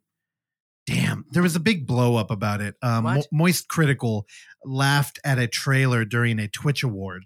I know I'm in the weeds here, but there's a new streaming service available that basically has no content restriction. So the marketplace lies in between Twitch and OnlyFans. And the idea is that you could have tiers like on Patreon, and you could offer content where it's like, I'm going to play a video game naked, or we're going to watch porn together, and it's streaming. I feel like that market of like sexuality and like death just doesn't get enough tread in like found footage, because the whole thing is you're somebody watching a horrible thing that has been taped, and it's like primed for it. And I think, part of the misogynistic bliss of VHS is that one moment, which is a throwaway moment, but one of the most haunting, where in that wraparound, it's a bunch of dudes in a parking garage, and one of them runs up to a girl and just pulls her top up. And it's like, and on that camera, the camera is now a weapon. You've recorded this girl in a moment where she's been compromised in a way that, God, where we are now in 2023, you could blast that all over the place. And then what did you find out what the name was? Kick? No, it's not Kick. That's already around. It's a new one. But you could, essentially take that footage and show it on there. And after a long legal process, I remember, what was that website where it's like dudes would put videos of their ex-girlfriends up? Oh, yeah. Like, how long did it take for that to come down? Yeah, and then, does it ever really come down? Yeah. Like, dude, that's like ripe for like found footage. So I don't know. I'm kind of bummed. This seemed like a great opportunity. No, Also, this is a nice little movie. Okay, I'll watch it. Yeah, again, it's expectations there, because what was that porn movie we watched last year? Which one? Did we talk about it on the show, or is it just a me and you date thing? Yeah, no, it was the international thing. Oh, Randy, what was that called? It was highbrow. It was more of a tour of job opportunities than like a titillating, look at this naked girl thing. Yeah, that movie was good. I think it was called Pleasure. Yes. That's it. Yeah. Yeah, this is the anti-pleasure. Well, Pleasure, did you think Pleasure was titillating? No. Okay, me either. No, but it's the same sort of thing. Dude, any industry movie is not going to be titillating, because behind the curtain. It's like it shows the business side. Yeah, but what if you're like really fucked up and you're just into it? Or would that make you fucked up, or like just happy in your career? I don't know. That's something for you and Jesus to figure out. I guess it's something for the Western culture identity to like struggle with. Like, is it actually okay for women to have fun doing this instead of just being like a girl boss?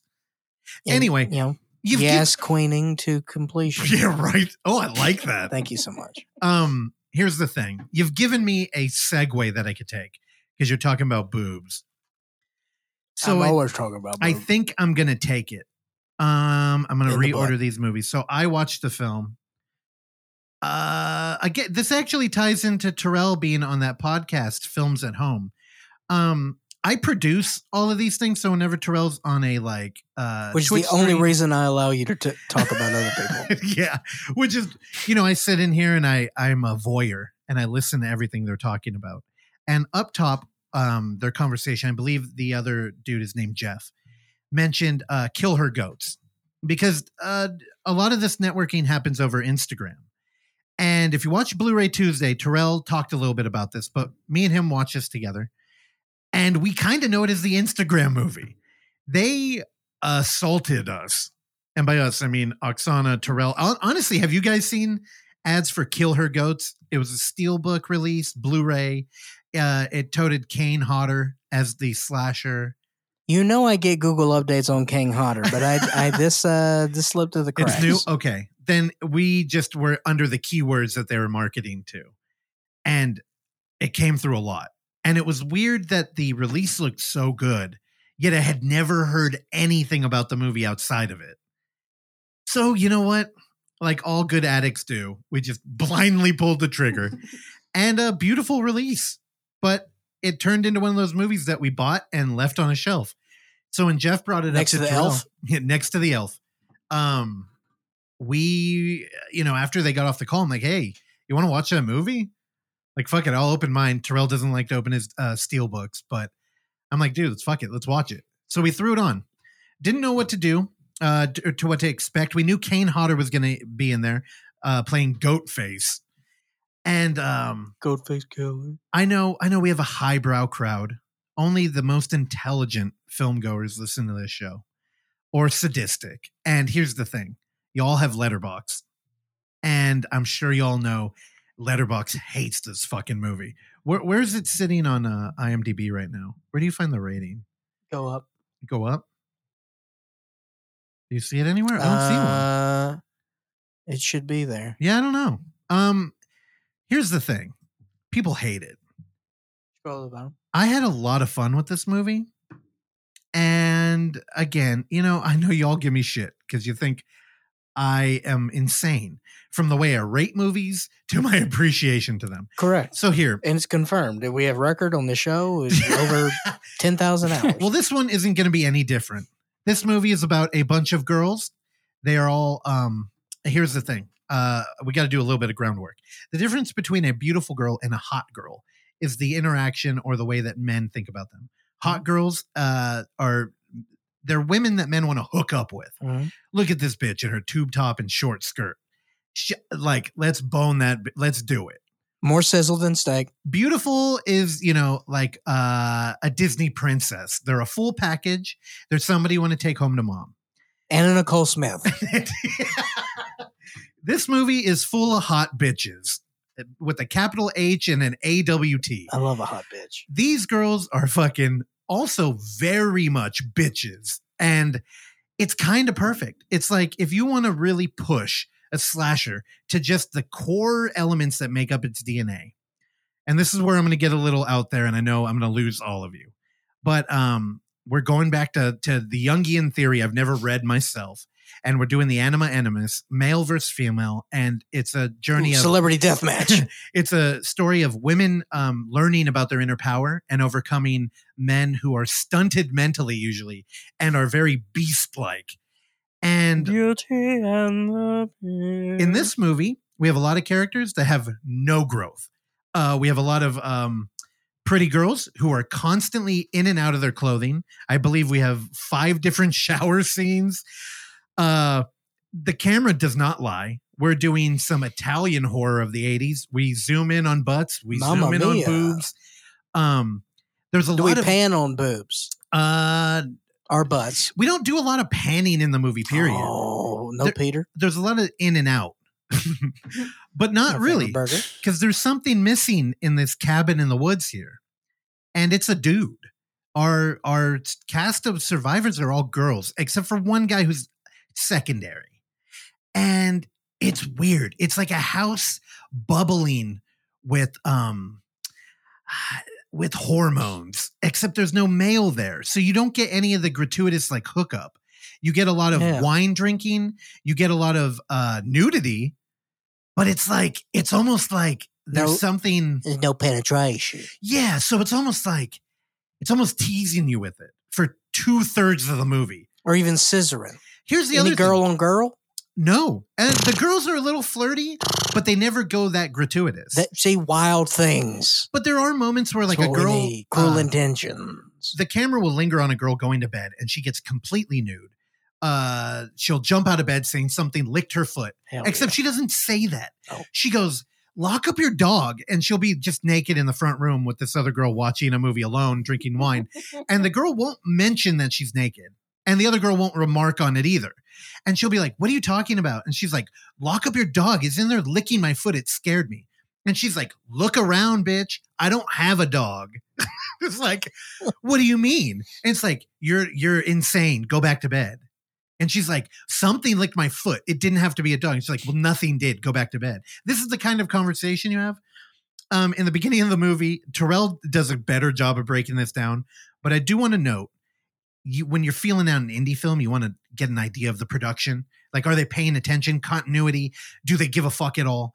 And in the beginning, we have a very well-endowed blonde girl, kind of in a anti-House of the Devil style. One character roaming around a new house. It's daytime. She's alone. She has a full glass of wine. She does Red or white? Red. She does a twirl in the kitchen, spills it all over the floor. Love it. So she gets down on her hands and knees. And Hardwood cleans carpet. I believe it was tile in the kitchen. Okay. Carpet would be a weird choice. I know. But who, you never know. Could be budgetary concerns. So here she's down. She's scrubbing the tile floor of her wine. She also has a glass of wine next to her on the floor. Ooh. Well, when she's done, she gets up and leaves the wine on the floor. Immediately in the room, Terrell, Oksana, and I are all like, are they going to remember that? That feels like a weird thing that they just kept. Chekhov's wine. And it's going to be really fucking stupid. Except it didn't feel like Chekhov's wine. It felt like production error. Oh. So she goes upstairs. She's looking around. Chekhov was a PA. Did you not know that? He's the one that coined it. Yeah. So she went upstairs. She gets on a bed. She's rolling around the bed. It's all very weird. You're like, why is she acting like this? She rolls off the bed, hits her head on a nightstand, gets up off the floor, brushes it off. It doesn't even feel like it was part of the plot. It felt like, keep that take. It felt real. And we're like, oh, this is a weird movie. It's shot okay. If you're a subscriber to Scary Thoughts Podcast, which you should be, you'll know the term premium mediocrity. This kept ringing out in my ears when I was watching this. We get back downstairs. She goes through the kitchen. She kicks over her wine glass. And I'm like, oh, weird. That was a real choice they made. And from then on, I was kind of... Was it worth it? It was interesting because it comes back. So she had friends over and she kicks over their wine. They're like, why was that on the floor? And she was like, oh, I fucking spilt it. And they're being weird. And there's a lot of like, not really needle drops because it all felt like fake music that, I Shazammed all of it. It's all very real. But you just have all these, like these blonde girls are almost interchangeable. You forget who's who. And there's one brunette. She feels different. She's more, she's the only one without a flat butt, but she's not as well endowed. She's got a very strange What, she's got a dick? She's got a, no, she's what? She's a strange figure. She does. She had very thick thighs. I honestly think the male audience may prefer her to the other blondes, which is weird because she has a dream sequence that feels very Nightmare on Elm Street. Yet she is spoiler. We're getting in spoiler territory. She's killed off camera and it's almost a reveal that she's dead. And here's the thing. This movie has what I think is my favorite territory for an indie film, where you can't tell if something is like an interesting exploration of visual art or just a misunderstanding of visual narrative. And honestly, I think there's a little bit of both going on here. So if you're like me and you felt there was an odd, there was an emptiness to the male presence in this house of hormones, just you wait, because the goat face killer shows up and testosterone runneth amok. The movie has some good gore. Kane Hodder gives his typical I'm a lumbering Hulk performance. Nothing really special here. If they didn't say it was Kane Hodder in all of the marketing, I would have never known. And here's where I really go off a cliff. If you're into tabletop gaming, for this particular film, miniature gaming. Look up a game called Kingdom Death. The aesthetics of this game is like, we're talking like Roman Colosseum, except all of the people here are like pretty anime people and like smutty anime people. So they're all very well endowed, all handsome. Like they're all doing hentai and yaoi. And they're in togas. This isn't for you, Clark. You could go ahead and take a break for a minute. Now, but the monsters they're facing are like grotesque, giant Lovecraftian creatures that, as a miniatures collector, you would want. You would want the giant, multi-faced thing with tongue, tentacles, and skull. Like, incredible work. And a lot of people hate this game. It cost a lot of money, and I think people think it's hyper misogynist. Mm. What I think at the end of the day is, when we're dealing with genre and dark content, there's a pendulum swing going on here between like femininity and masculinity. And when you push them to the extreme, you get ripe, fertile, blonde, buxom women bouncing around a house naked, going, "What's up?" Like having fun. There's no character development here, so they're not growing. We're not learning anything from them. And the other side of that coin is giant, hulking masses of gore there to deliver death. That's what Kill Her Goats is. I wish there was more conflict. It's not until the third act that we actually get like a showdown. But for a final girl, she holds her own. And there's a glimpse. There is Chekhov's PTSD in this movie. As when she's trying to unlock the front door with a handful of groceries, one of her buddies like straight up tackles her. Like she's done some football scouting before, and she like takes her down. So our lead grabs a big rock and is going to smash her face in. But unfortunately, her friend decided to have like some weird cult costume when she did this. So she rips off her mask and goes, "Whoa, hold on. What are you doing, crazy? Don't kill me." And you knew right there, this is going to be a final girl that you're going to have to tangle with. And you get a lot of that in the third act. In fact, she ends up knocking out one of the other girls. There's an axe fight between two survivors. Dude, this movie, the downfall of this movie is that it's almost slow cinema for 2 acts. But aesthetically, it's premium mediocrity. But there is a beautiful clash of hyper Hollywood beauty with grotesque horror slasher. Like, it's very raw. I don't know. I make an argument for this film. I think I'd give it 4 stars. I think Trill give it 3.5. God. And people were like, "Are you fucking crazy?" I think I have to go 4. You're demented. It's inept to the point to where it's like high art. I really liked it. As Icarus said, as he slowly turned into the sun. All right, hold on. Now, here's the thing.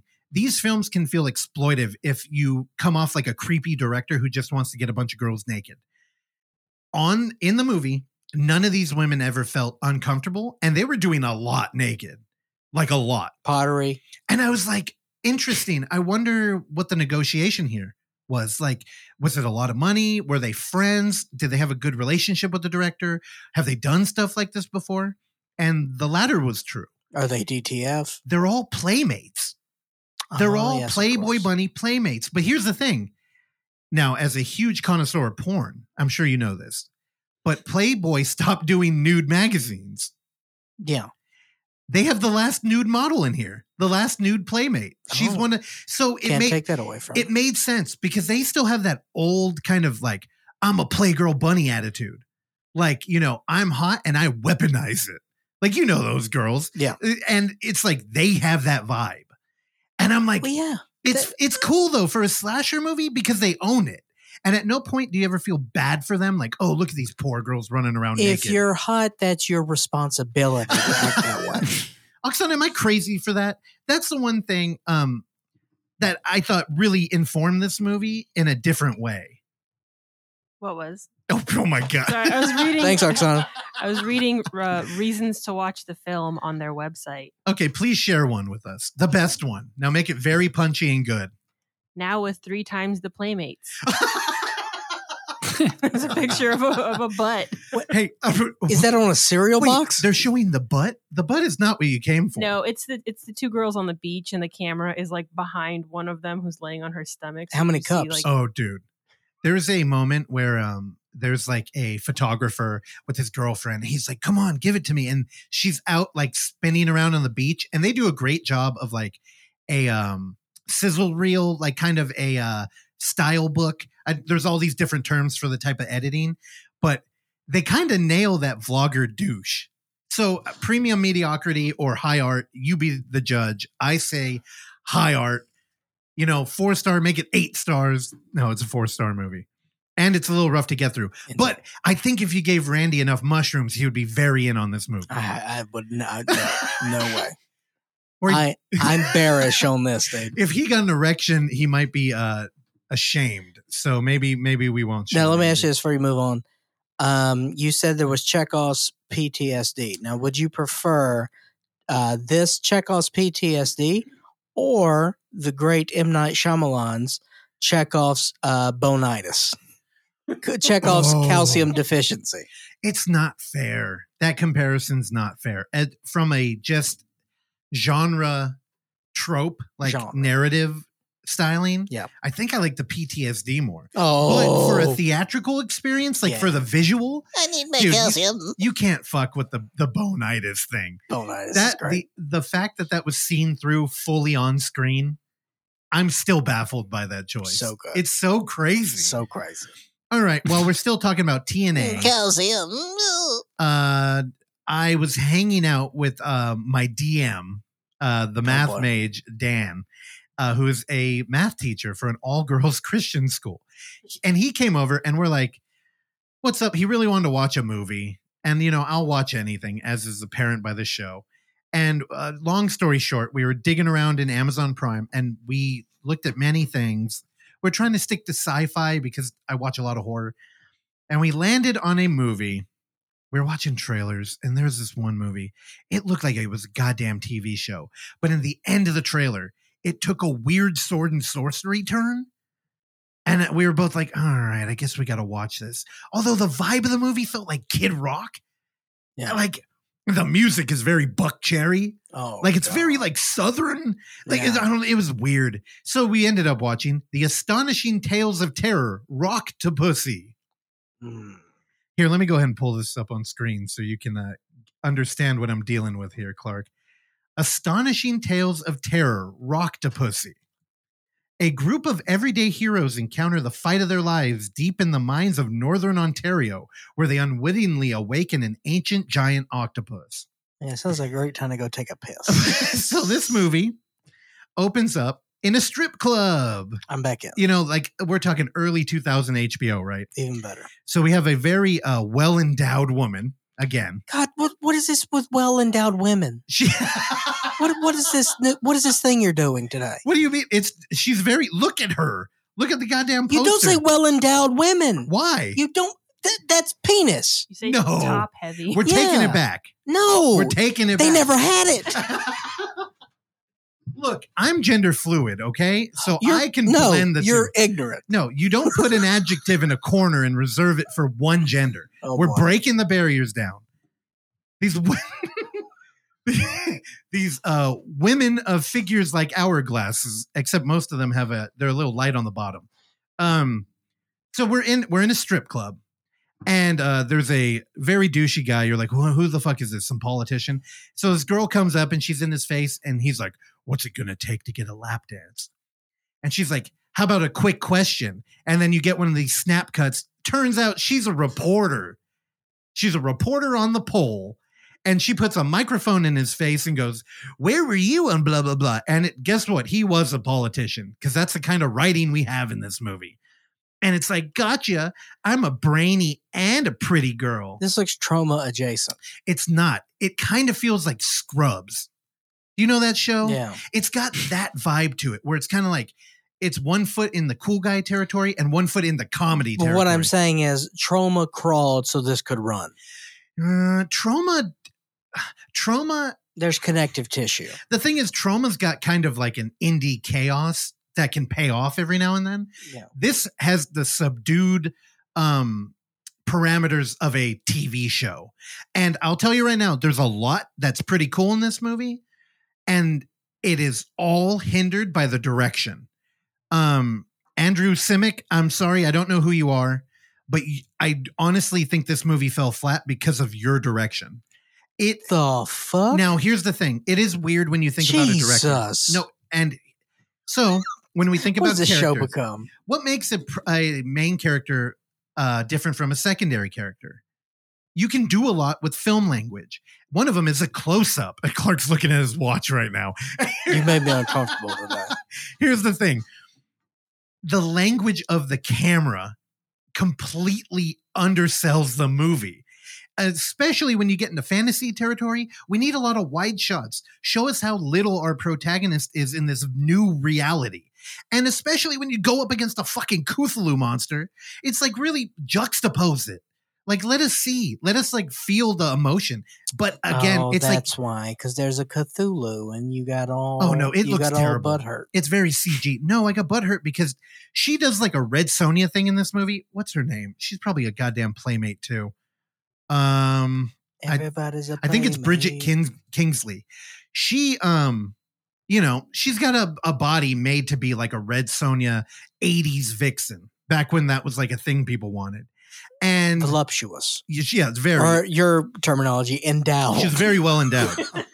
So this voluptuous broad finds a magic sword, and yet somehow I don't come out liking this movie.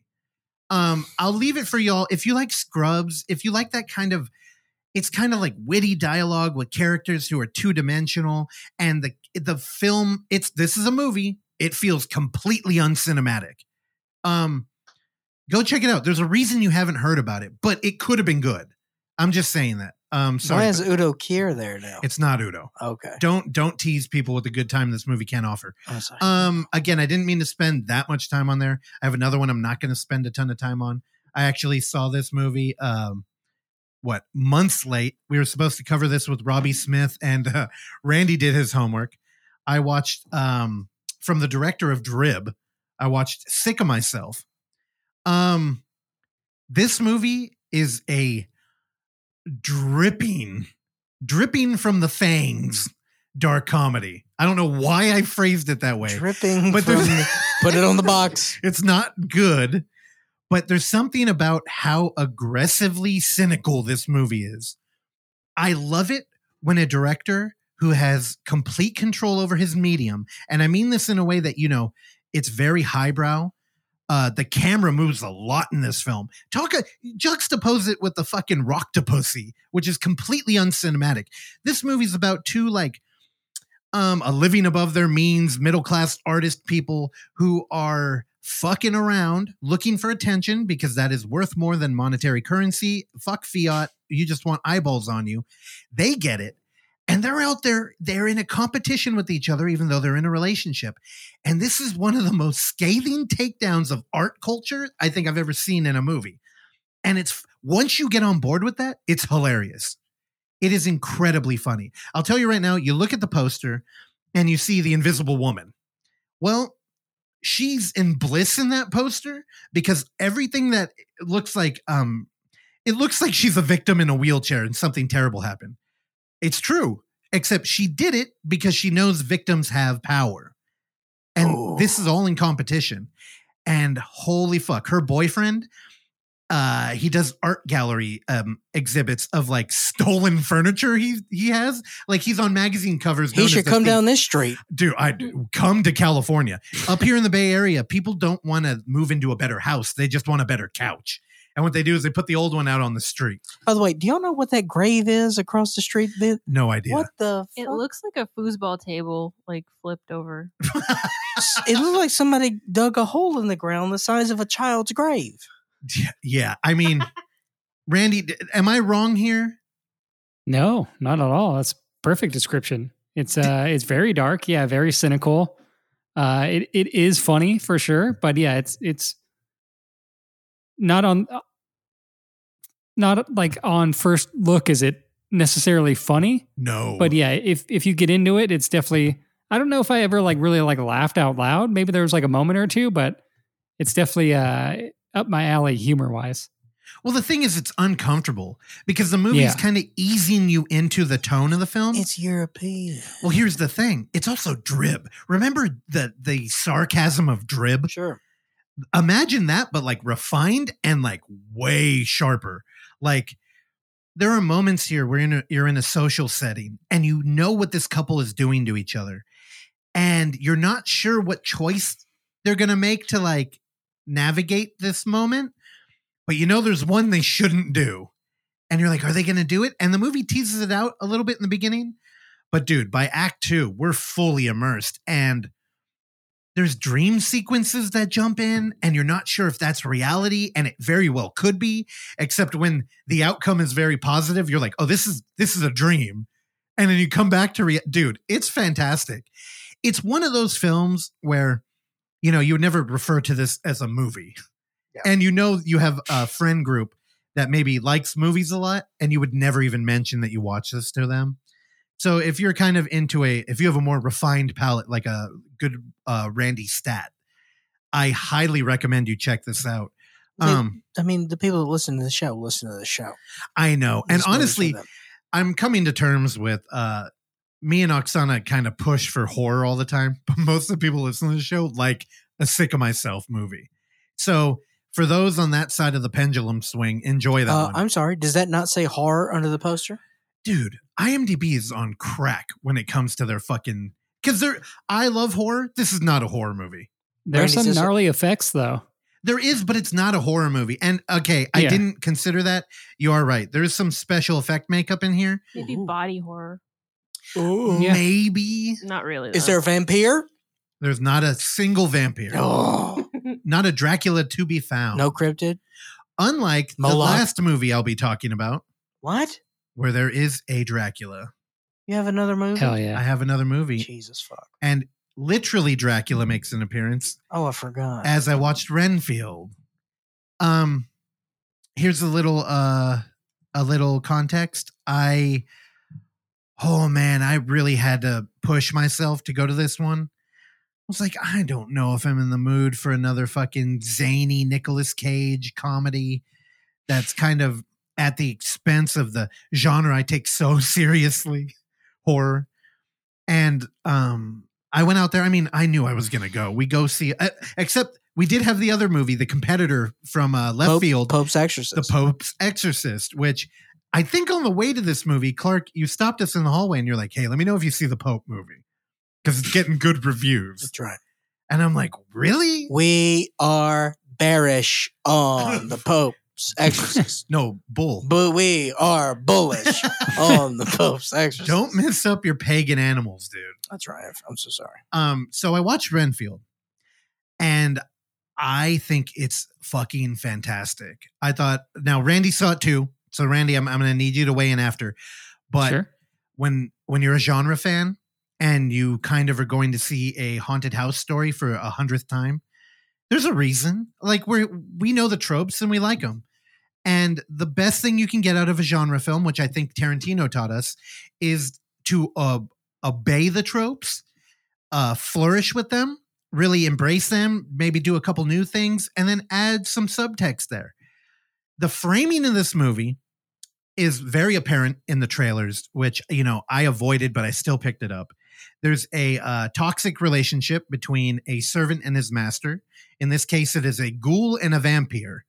And the ghoul finds victims and friends in a church group he's been going to where other people are in abusive relationships. Now, having attended one of these groups myself after a dumb court trial and being sentenced to anger management, these are fucking bleak people.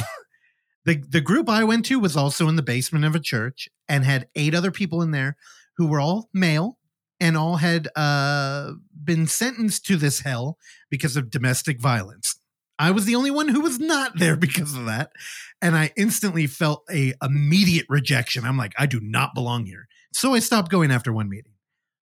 In this movie, it's a little bit different, and our hero finds a common place here. And he decides, I don't need Dracula to hold me down anymore, and I'm going to do this. This movie It's very modern in approach. And man, it's full of interesting ideas. The tone is what I was worried about. Comedy before horror. You know what?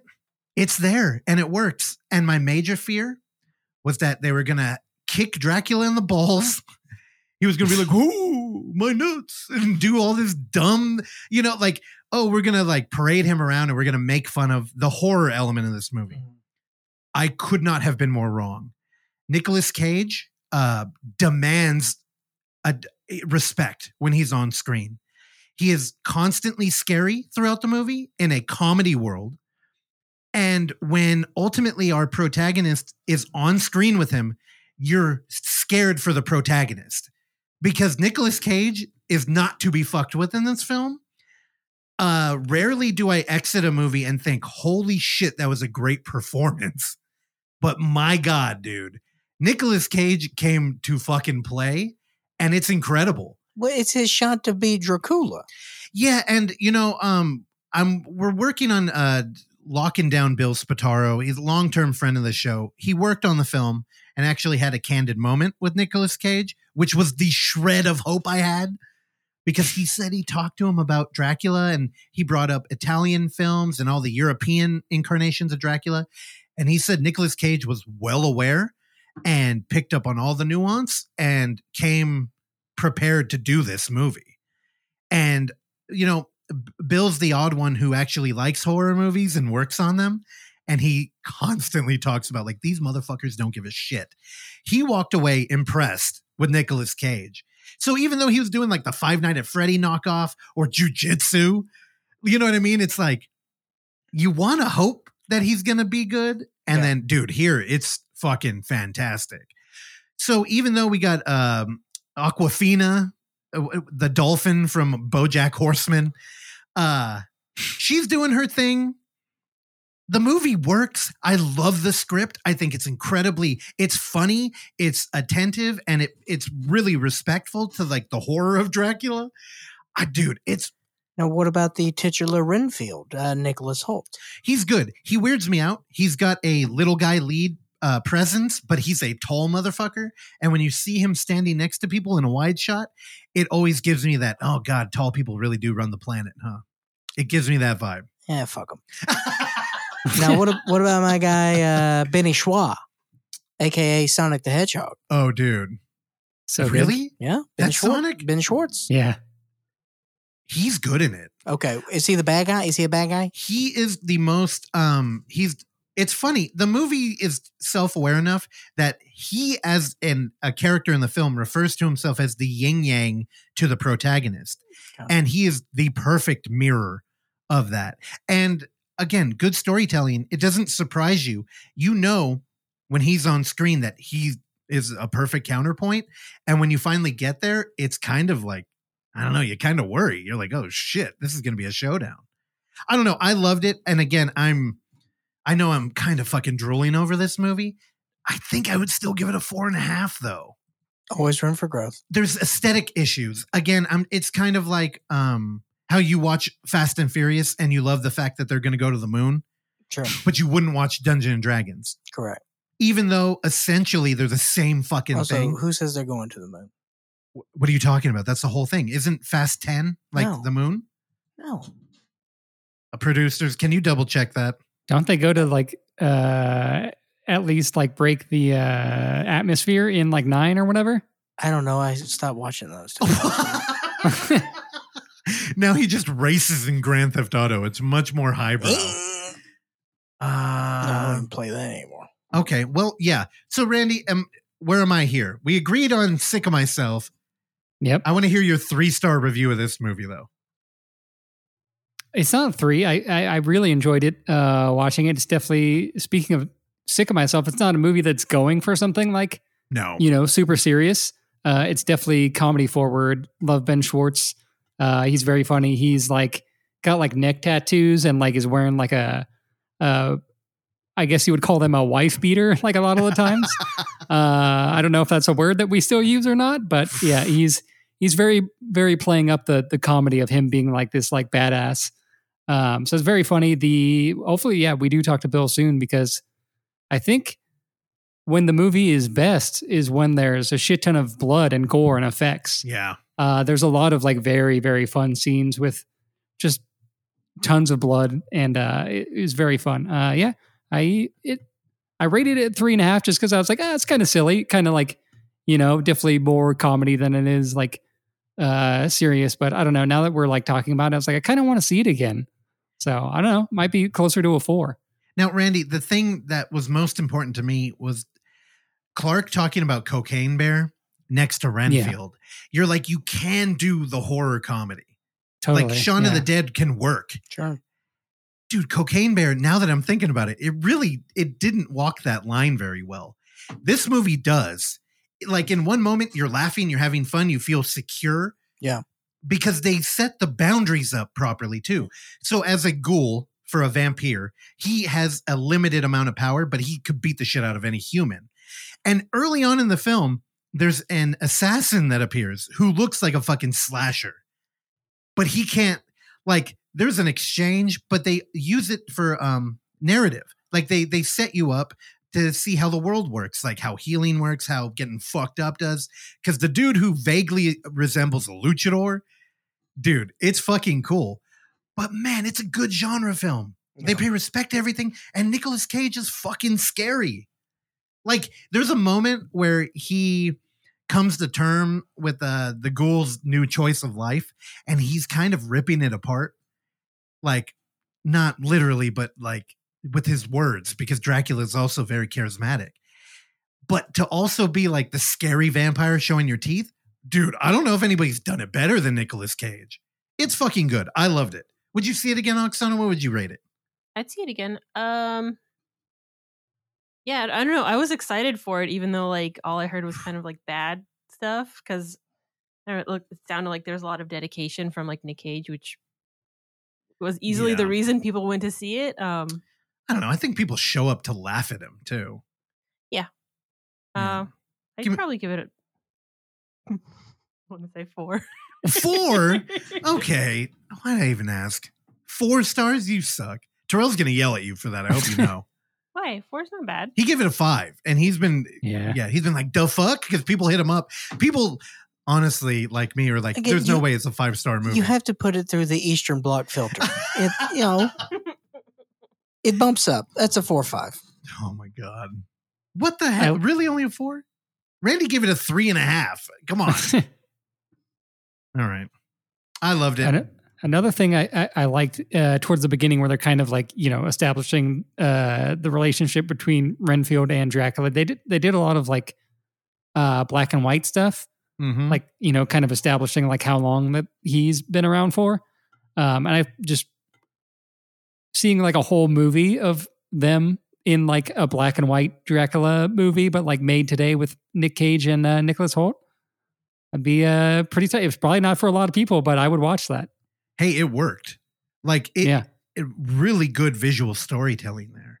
And it it gave Nicolas Cage to show his chops. Like just doing the traditional Bela Lugosi kind of like Dracula. He's dead. It worked. Yeah, I heard he died. R.I.P. Too soon. Yeah, fucking fantastic film. Who knew? I had no idea. I honestly would have put money down that it was going to be a fucking stinker. But I loved it. And now you rated it 6 stars. Well, honestly, now I kind of want to see Innocent Blood, which is a movie that I won't tell you the plot of because it would kind of reveal something that happens in this movie. But there's that kind of homage going on. That's not the one with Wings Hauser, is it? No. That's Pale Blood. Pale Blood, which did not get an Easter egg addition to Renfield, sadly. Boo. Although fantastic film. Thanks so much. All right. We did it. We learned a lot today. We talked a lot about movies. And we talked a lot about crypto. This is going to be a new segment where I wrap up what we talked about. Welcome to the Crypto Crypt. And then we have bats flying. It's the Crypto Crypt. We'll see you next week. Thank you for listening to this episode of the Overlook Hour. And if you would like to hear more, please subscribe to us on Apple Podcasts, Spotify, or whatever your podcatcher of choice is. And while you're there, go ahead and give us a rating and or a review, which is a very easy way for you to support this show that we bring to you every week for years now, free of charge. And as always, you can find us on YouTube at The Overlook Theater, Instagram at The Overlook Theater, Facebook at The Overlook Hour, and Twitter at The Overlook Hour. Last but not least, you can send us your emails and tell us how much you like or dislike the show at overlookhour@gmail.com. And if you're nice, maybe we'll read them on the show. I've been your engineer, Randy Stat. Please join me along with Clark, Russell, and Oksana again next time. Bye.